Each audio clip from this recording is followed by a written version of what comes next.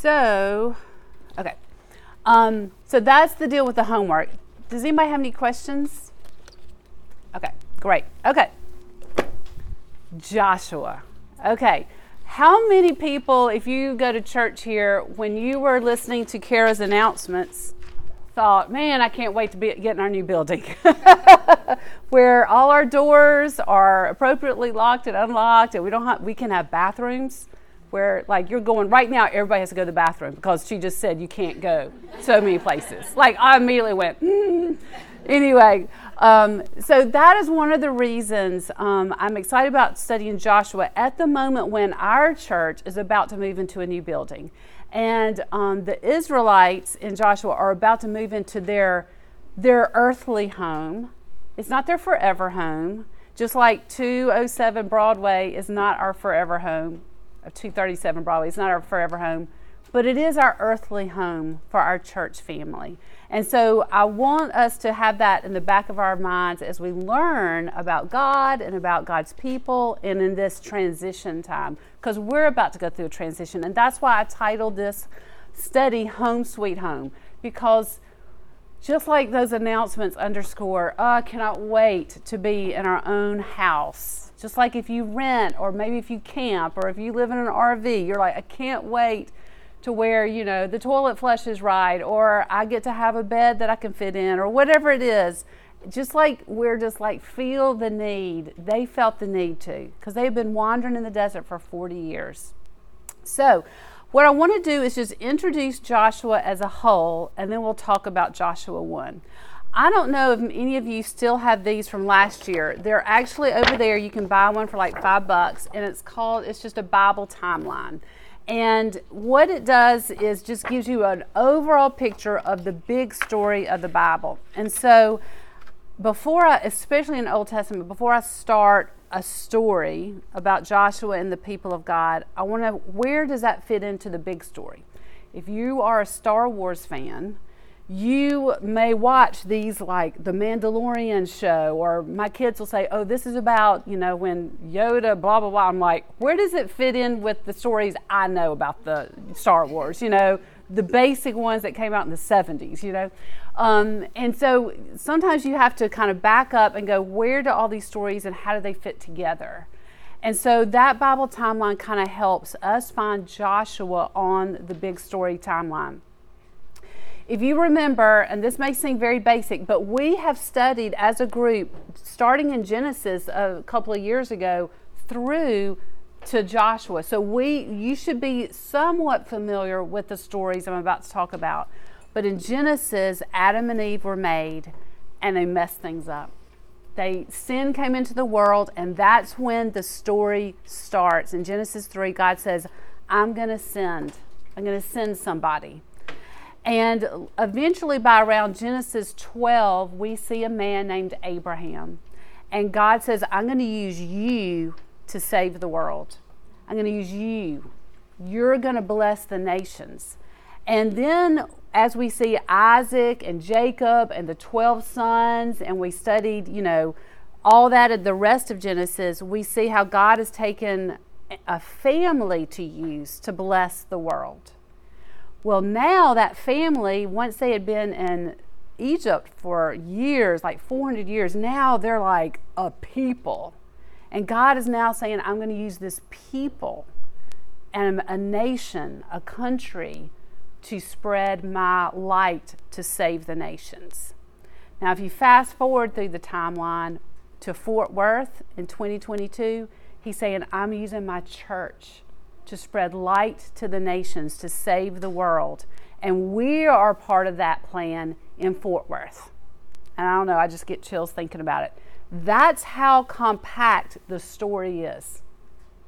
But if you do a deep dive along the timeline, you get a lot of information about God, about how God's people are, and the plan of salvation, and how good God is, and how holy He is. And Joshua is no different.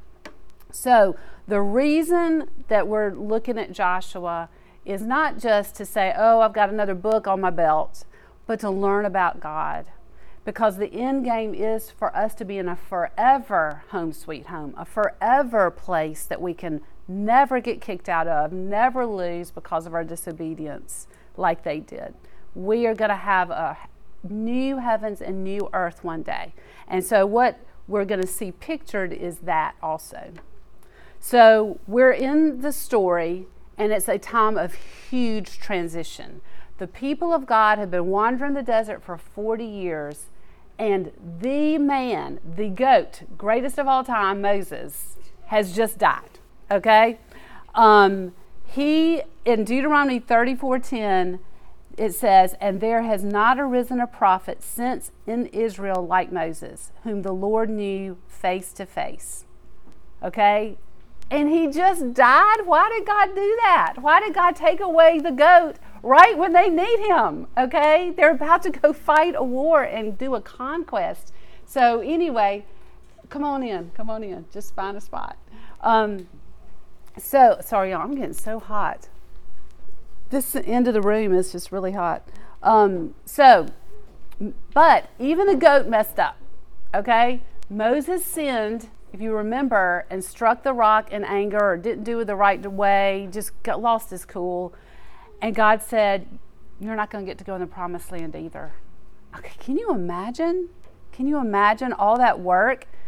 I mean, it's like I told Fred, our architect, I'm doing all this work in the building. I'm not going to have a window in my office. This does not feel right. I'm just kidding. I'm just kidding. Joshua has to step into some pretty big sandals, right? And so as the people of God in this huge transition, can you imagine us all moving to Broadway and Andy and Brian said, we're going to Hawaii for the next year. You'd be like, what? Wait, what? So imagine the kind of transition angst that's happening. And for Joshua to be the person that has to do this job is a lot. And think about how excited, though, they were that all the years of this promise of I'm going to give you this land. You have a promised land, and they're actually going to be the people that do it. It's like Christmas morning. It's like just waiting. And although we've been waiting and waiting, that's nothing to compare to how long they've been waiting for their house. So they're going from this nomadic people to a settled people. And like the promise of Genesis 12, I'm just going to read it just to make sure it's on our brains. This is what God told Abraham that is happening now in real time for these people.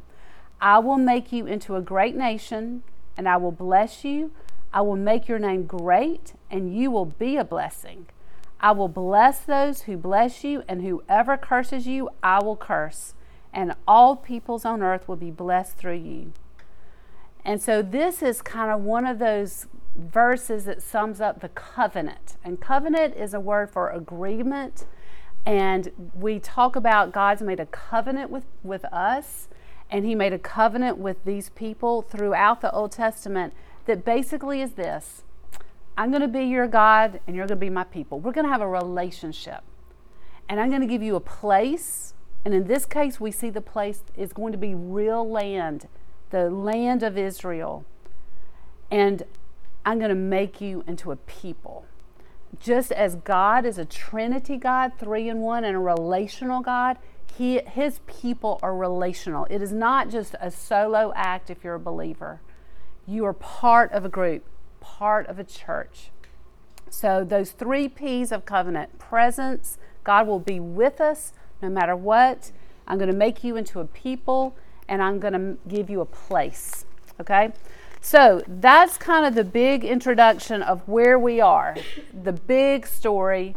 So now I want to take us and we're going to deep dive into the themes of Joshua, just the book as a whole. So God is keeping a long time promise as we open up Joshua. This patch of land, and there's a map on the back of your handout. And it kind of compares, for those of you who love geography, present day Israel with what this Joshua's Israel was. It gives you an idea of where it is in the world. One of the commentators, Dale Ralph Davis, said, we need this example. You know, we're like, oh, like when we read the Bible and like this, 400 years just flies by, doesn't it? For them, that was a long time to wait on a promise. And then they had to wander for 40 years. I mean, if you look at Abraham and Sarah, they've been long dead. This is a long time coming, right? We think waiting a few months to get into our new building is a long time. That's nothing compared to this. But David says we need this example because we too are waiting on a long time promise that when Jesus left about 2,000 years ago, he says, I will be back and I will take you to your new home, and I'm building it right now. And we are waiting too, right? We need to know our God keeps his promises. And we're going to see that in Joshua. We're going to also see that this covenant relationship has blessings and curses. There is this blessing of this new property, this new land, and just the blessings that would bring to them. But there's this shadow over it of, look, if you stop obeying me, if you stop being in this relationship with me, I'm going to take it away. And we know by skipping to the end of the Old Testament that that's exactly what happens. They did not obey in the land. You know, we too benefit from collective and individual obedience. Our church is better when people stick to God's word.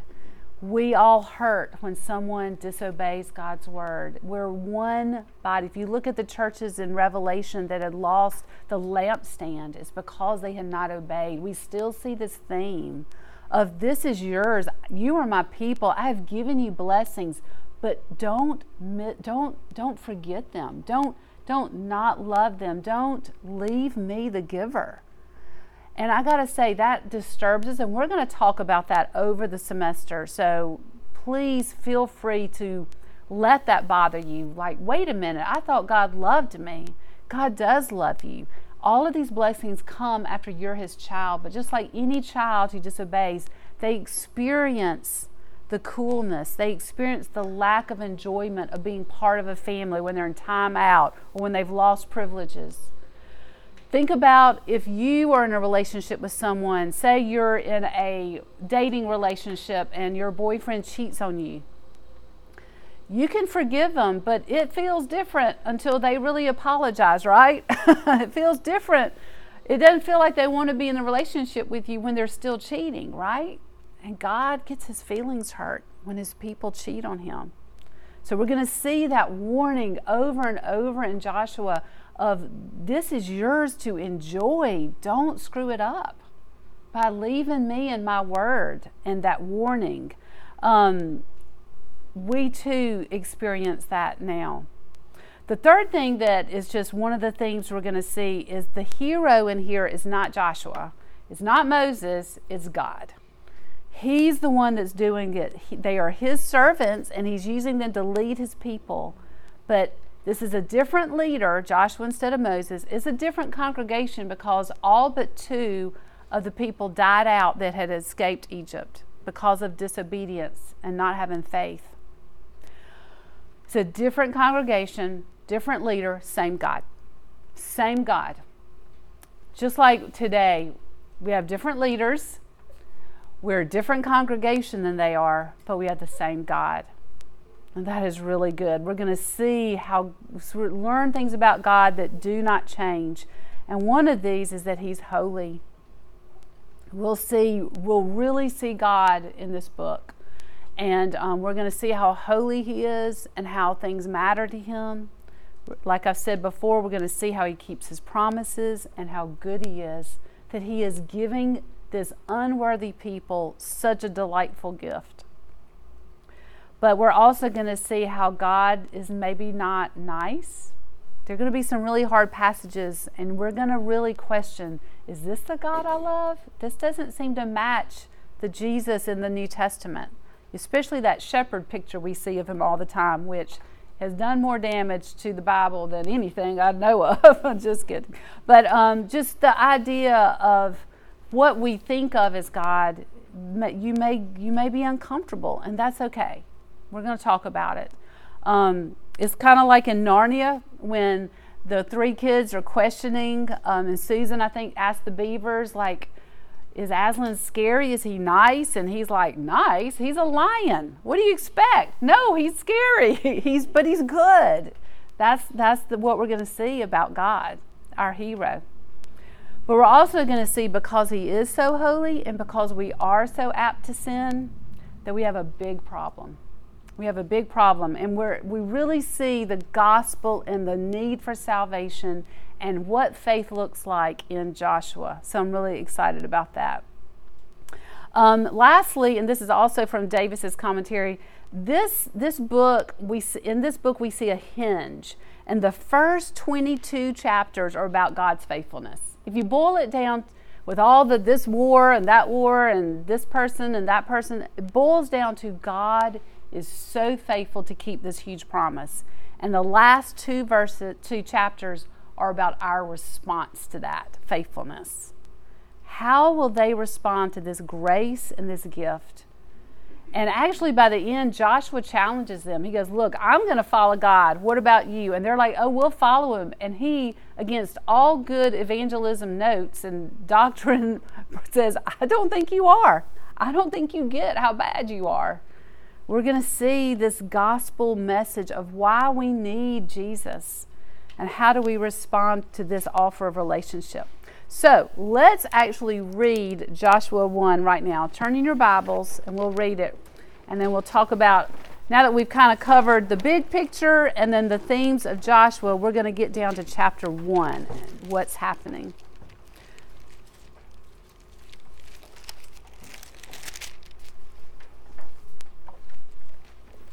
After the death of Moses, the servant of the Lord, it came to pass that the Lord spoke to Joshua, the son of Nun, Moses' assistant, saying, Moses, my son, is dead.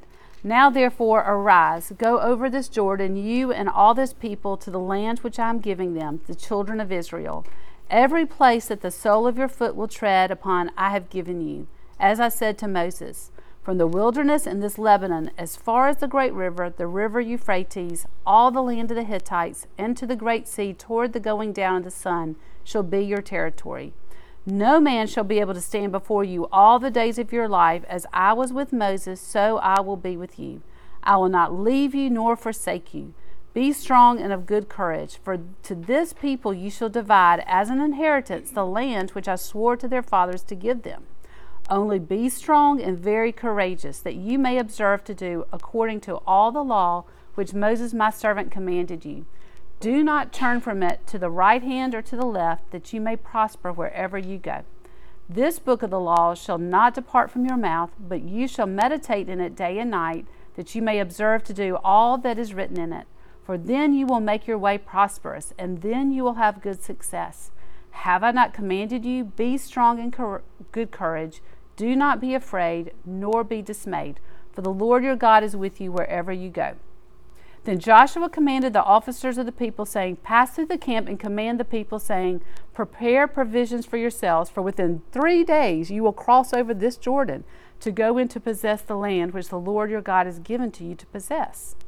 And to the Reubenites, the Gadites, and half the tribe of Manasseh, Joshua spoke, saying, Remember the word which Moses the servant of the Lord commanded you, saying, The Lord your God is giving you rest and is giving you this land. Your wives, your little ones, and your livestock shall remain in the land which Moses gave you on this side of the Jordan. But you shall pass before your brothers armed, all your mighty men of valor, and help them, until the land which the Lord your God has given them. Then you shall return to the land of your possession and enjoy it, which Moses the Lord's servant gave you on this side of the Jordan toward the sunrise. So they answered Joshua, saying, All that you command us we will do, and wherever you send us we will go. Just as we heeded Moses in all things, so we will heed you. Only the Lord your God be with you, as he was with Moses. Whoever rebels against your command and does not heed your words, and all that you command him, shall be put to death. Only be strong and of good courage. Okay, so who is this Joshua? I'm not going to go through all of this. It's in your homework. But you know from reading Exodus and Numbers that he was Moses' assistant. He was his right-hand man. He was up with Moses when the golden calf episode was happening. So he wasn't part of all that rebellion. He also was one of the 2 spies that came back saying, we can do the promised land the first time around. So he is one of two that survived all the unfaithfulness of the desert people in that time of God's people. It's interesting that when Moses wrote the Pentateuch, Jesus studied that in the Torah.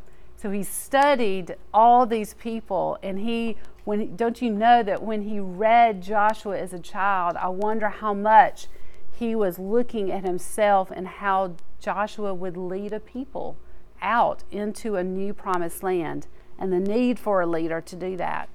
So what kind of leader was he? Well, he's identified and commissioned by God and by Moses. He walks in God's word. He is dependent on God for success, and his confidence is grounded in God's promises. That's the kind of leader we need to have, y'all.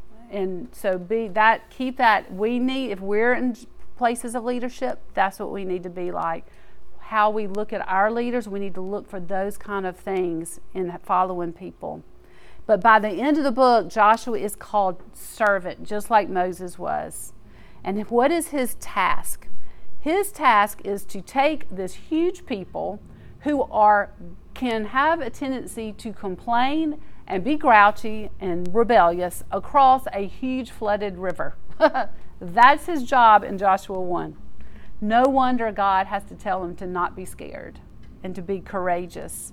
He also, once he crosses, it's not over. He has to lead them into battle to have a conquest of the map of the people. And these are people who are not necessarily can be brave and smart at all times. So just imagine having to take over the promised land with this bunch of people and seeing how they had treated Moses.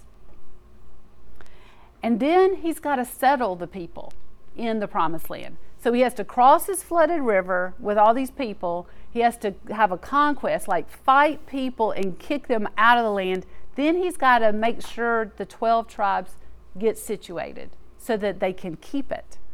That is a tall task, y'all. But I want us to just look as we close at the overview of what is important in Joshua 1. Instead of just walking through what's happening, I stole this from Davis's commentary because it was so good for me. It helped me really see 4 main things that are happening in Joshua 1. First of all, the vitality of God's promise. Y'all, it's happening. I hear them all thinking, it's happening, folks. The thing we've been waiting for is actually happening, and them pinching themselves. They're going to a real place. If you look at verse 2, it's like Moses is dead, Joshua is here, now let's go. There's no waiting around. There's no, let's just think about it a little more. We're ready to obey. And verses 3 through 4 give you a sense this is a real place. This is a real place with real rivers and real patches of grass and real flowers and real honey and really, really real things. And God doesn't promise us just to be spiritual. He promises real things. That new heavens and new earth is going to be fabulous. It's going to make this earth look like a dump, okay? And it's going to be real. It's not just us floating around on stars and sky and clouds, and it's going to be really fun. And so I just love that feeling of that vitality of God's promise. And then the encouragement of God's presence is the next thing we get a big sense of. In verse 5, he's telling them, be strong because of me. I will be with you wherever you go. God is going to be with Joshua and with the people. That you is plural. And you can't get away from God. You can't get away from him if he's your child. And that is such a secure feeling. The third thing is the centrality of God's word. In 7 through 8, it says, keep the word of God in your mouth. I mean, it is like day and night. Think about God's word. Remember what Moses taught you all those years. And if you follow closely with it, you will prosper. He gives him the way to prosper. The information he needs is in God's word. And lastly, we see the unity of God's people. In verses 16 through 18, I love how they all replied with one voice. And they're like, we're with you. We are backing you up. you just do what you're supposed to do, which is follow Jesus. Follow God, okay? You are our new leader. And isn't that what God wants from us now too? This unity as God's people. So, yes, this is a very exciting moment in their history, and I'm sure they were pinching themselves, but also is an exciting time in our history of Trinity Presbyterian as we move into this new building. And I want us to think about God in the same way. The vitality of His promise to give us what we need, the encouragement by His presence that He's not going to leave us just because we have a new building. The centrality of God's Word as we face issues over there, as we really have as the Word of God is challenged in the world today, that's going to be anywhere we are. But as we move and we have new neighbors and they're asking about ourselves, like what do we stand for? We need to be ready. And central to that message has to be God's Word. But also the unity of God's people. Because nobody wants to believe something they don't see the people following, right? And they're not going to believe us if we don't love one another and have unity. But the best thing, the thing that's the most important thing, is when we move to our new building, just like when they moved into the Promised Land, God was their hero, and God was who they were. They were a light to who God was in the neighborhood. In the new Promised Land, people knew now about God. And so that's one of the main things we take with us in our transition is God. God is a light to the nations. God is the way of salvation. Jesus as the lover of our souls that makes us want to obey. So for that kind of thing, I need the same words Joshua needs. I need to be brave, and I need to be courageous, because I'm a wimp, just like a lot of these Israelites were.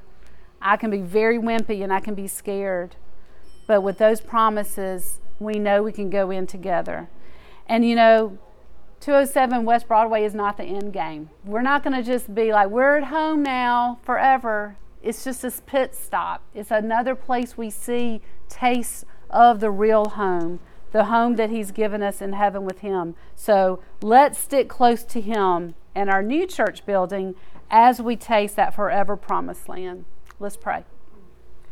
Lord, You're good to us, and that you show us how it looks like to transition. And we see what faith is going to look like, what believing You looks like, and what the actions based on faith look like in this book. But Lord, we can't do any of that without You. So we accept and trust Your promises to be with us and never leave us. We trust Your word that it is the way to prosper and to be safe. We trust that it's the way to enjoy You and enjoy being a church body. And we mainly praise You for being our hero and our leader. And I pray that we would follow You, and even in the hard passages of Joshua, that we would trust You and that we would love You. I pray for the small groups as they get to know each other, that they would be inclusive and friendly, but also sweet and kind, and just they would get to know each other. And this would be a place where relationships are built based on Your word and based on a common goal of honoring You and enjoying You forever. In Christ's name, amen.